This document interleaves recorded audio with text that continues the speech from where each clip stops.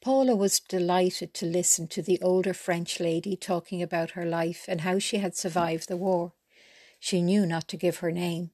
The lady didn't even notice.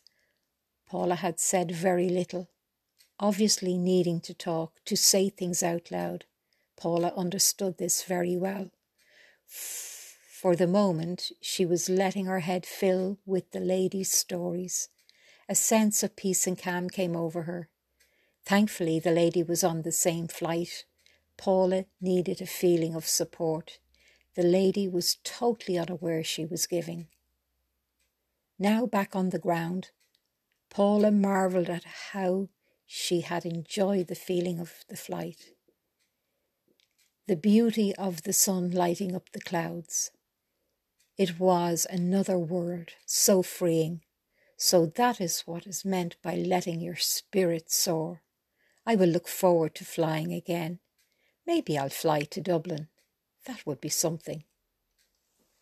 At least I know London well. Just then a man in plain clothes called her name. He waved as she did.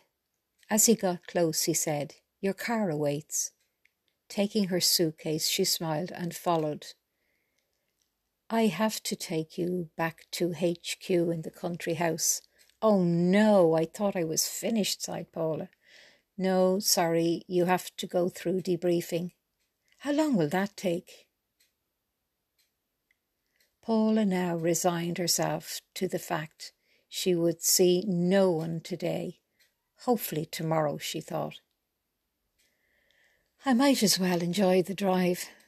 As they neared the beautiful village she had passed through on the way to training, she asked, "Any chance of stopping in this village?